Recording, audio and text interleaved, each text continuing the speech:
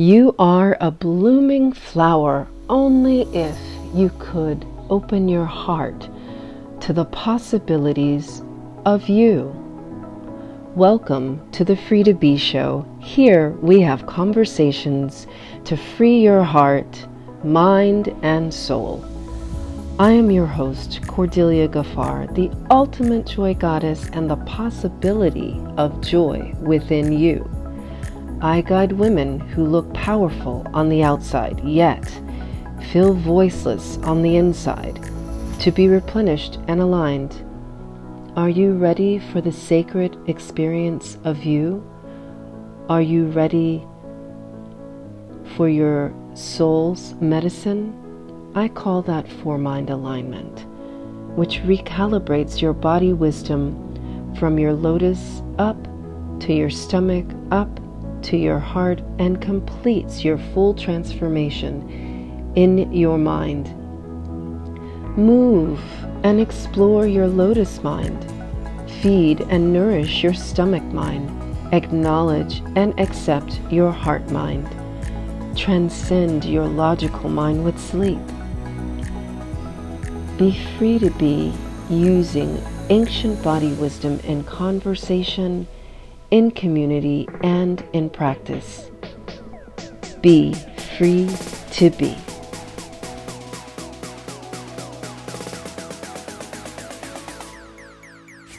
Narcissists are necessary. Narcissists are necessary for the patriarchy to survive.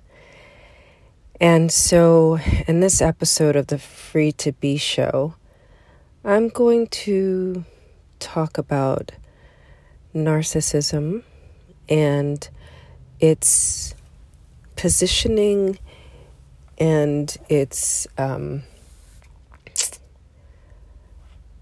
how shall I say, its normalization.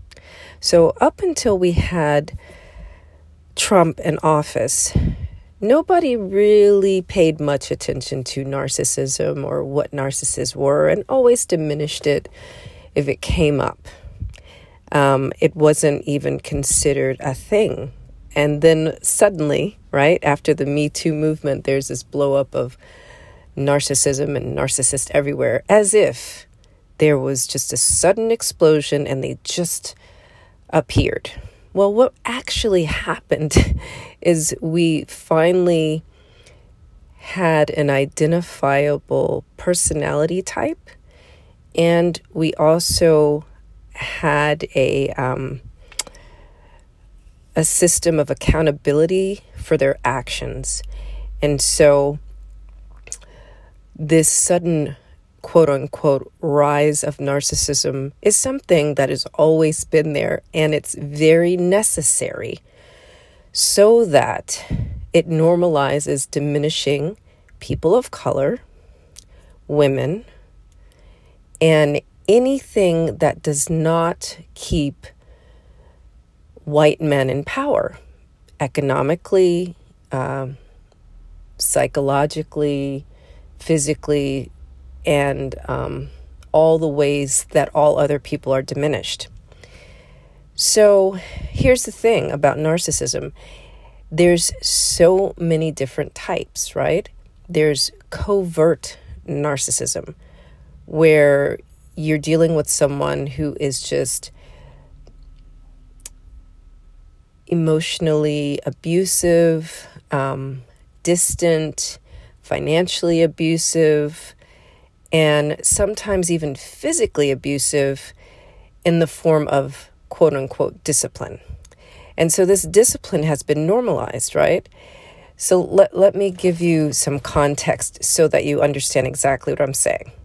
Yes, I'm going to take this back to the original corporate structure of the United States, which is slavery, right? So slavery and colonization was spread by many European countries, but mostly the British Empire, right? We have the East Indian Company, which we are taught one thing in history class, right? It was about creating a robust economy and having trade between East and West.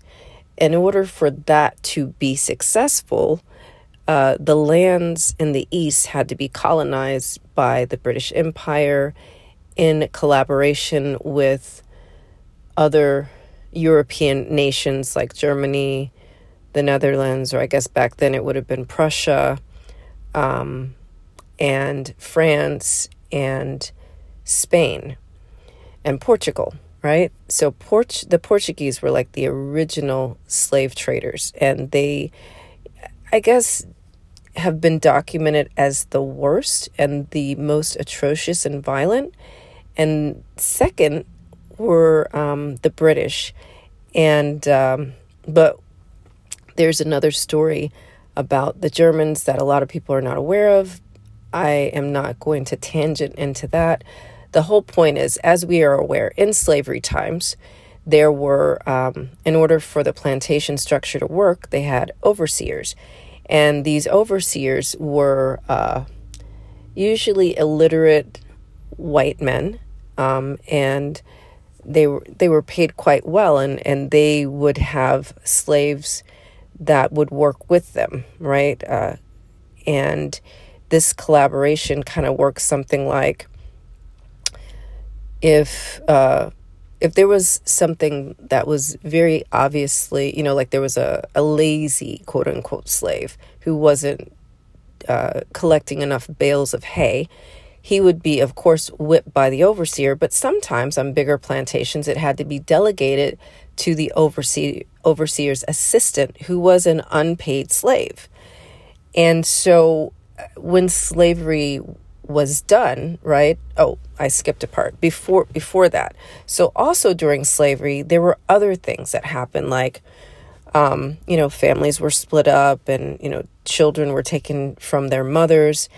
And sometimes if children were just being children, right, and they may have not wanted to collect their bales of hay or whatever, the mother or the father, if he was still around, would beat the child in front of that delegated slave assistant so that the child would not get beaten by the slavers, because the mother's beating would be less harsh, right? She's going to use her hand.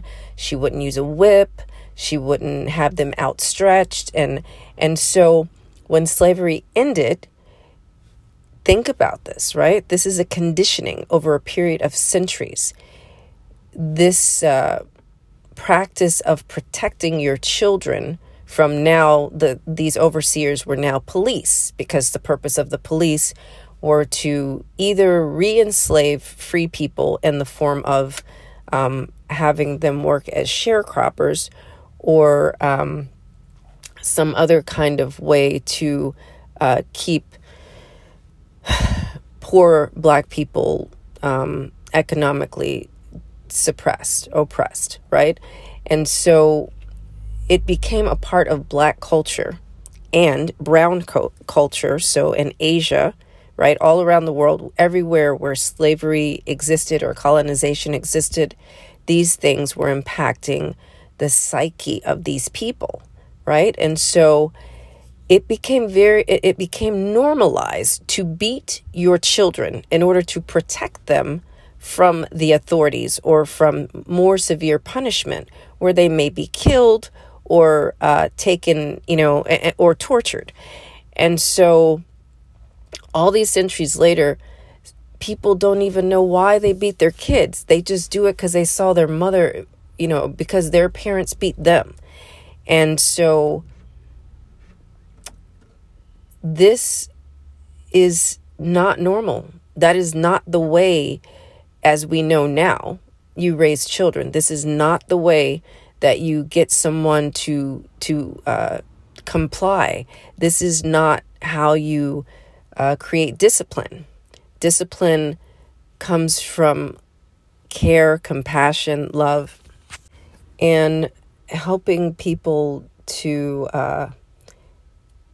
know what the boundaries are, and basically from critical thinking, because if people understand the way things work, what the set boundaries are, and their responsibility in there, then they will know what is appropriate and inappropriate, as opposed to being shamed for what's right and what's wrong, which is the basis of the narcissistic system. So when you, are raising your children, and it was more severe, it is more severe for brown and black boys, because we're afraid in this country that our kids, will be taken by the police. And so, we basically instill fear of authority. And so this raising your children in fear is normalized and respected. And it does not create an environment of consent or body autonomy, or reciprocity, any form of healthy relationship building. So side by side, we're told, to follow these rules, and we have to ask permission for things, which is not the same as being taught about boundaries, limits, and consent. So as it pertains to creating narcissists, children that grow up in these environments are traumatized. And because most of the time the children that are being traumatized are boys, they grow up to be traumatized men. And this traumatization creates the narcissist. So now this child has no, they've been extremely beaten, shamed, guilted, judged. And then we're, telling them, don't judge people, forgive people, don't shame people, right? And you can't just click that switch off. It is in them. They grew up in the environment, and they have been beaten into submission. And so this is the only way they operate. They cannot love. They don't know how to love. And this perpetuates the narrative of the black father who leaves, because a man that, cannot emotionally connect to his wife or his girlfriend and his children will leave and do the same thing again. And he doesn't know what he's doing. This is the way he operates. I'm not, condoning this or anything. I'm just bringing this to light so we understand that this is part of institutionalized racism. This is part of normalized masculine toxicity. This is part of boys will be boys. And this is necessary to propel the elevation of white supremacy and patriarchy. So we can talk until we're blue in the face about creating psychological safety and creating policies of diversity, equity, inclusion, and belonging. And it is completely ignoring the elephant in the room. We've got centuries of conditioning with all these implants in people's homes, right? You got broken homes guised as normal homes, because here's the other narrative that is propelled by narcissists, right? So now we've got, sometimes the narcissists are simply, and I am using air quotes here, are simply financial abusers, We got very educationally and economically successful black men and brown men who have the big houses and buy their kids all the things, and their kids go to the great schools, but they're beating their kids into submission economically sometimes, or just verbally, emotionally abusing them into being part of the institution, which is you got to get straight A's. And never mind that that kid is, not actually, for one, retaining the information, and for number two, completely ignoring their body's needs and numbing out in various different ways. Some kids cut, some kids use drugs, and, now it's gotten to the point that they've had to legalize marijuana because it's affecting everybody, and they make more money when they legalize marijuana. And I'm tangenting. I will come back. So when it comes to this financial abuse and these successful Black and brown men that are raising these seemingly successful children, we have a whole nother generation of traumatized, emotionally abused children who propel this narrative and support a system, and they don't know why. They don't know what they're doing, and their love for everything and anything is, it doesn't matter, right? Because the other part that makes the patriarchy super successful is consumerism and capitalism, right? Because the other forms of numbing out are social media, movies, where they can continue this narrative of conditioning, like we've got this whole Disney thing, right? It's okay, to be sexually assaulted. That's what Sleeping Beauty teaches us. It's okay, to have a narcissistic mother. I haven't talked about narcissistic women in here, and I'm going to be honest. I know, just like they say, oh, you see, there were Blacks that had slaves. Right. So the percentage of Blacks that had slaves, the percentage of moms who are narcissists it pales in comparison to the number of white people that had slaves and the number of white men who are narcissists, or men in general who are narcissists. So I'm covering a lot of territory here, and I just want to really bring to light the necessity of narcissism. And it's almost like with Trump, they all got found out. And I want that finding out to be weeded out. I want us to take a stand against narcissism. And an easy way to do that, like a smaller part of the system, if you will, is in the family court system. I have noticed some things going through divorce that I never would have been privy for. So it was a blessing on so many levels to get a divorce, because now I see clearly how narcissism is built into the family court system. It appears that, I got a good deal, right? I got a divorce, I got the kids, I got the house, but the father still has access to them in the form of visitation, and we have split educational decision-making, medical decision-making, and of course, when the kids are with me and get sick, I let him know everything, and when the kids are with him and get sick, he tells me nothing. And, the same thing with their education. And narcissists are not communicators. They will not communicate, and they will trash your name, trash your kid's name, and say that the kids are being controlled by the mom. And, when they're emotionally and physically abusive, emotional abuse up until very recent, and as far as I'm aware from my personal experience, there are pamphlets about emotional abuse, but actual penalties and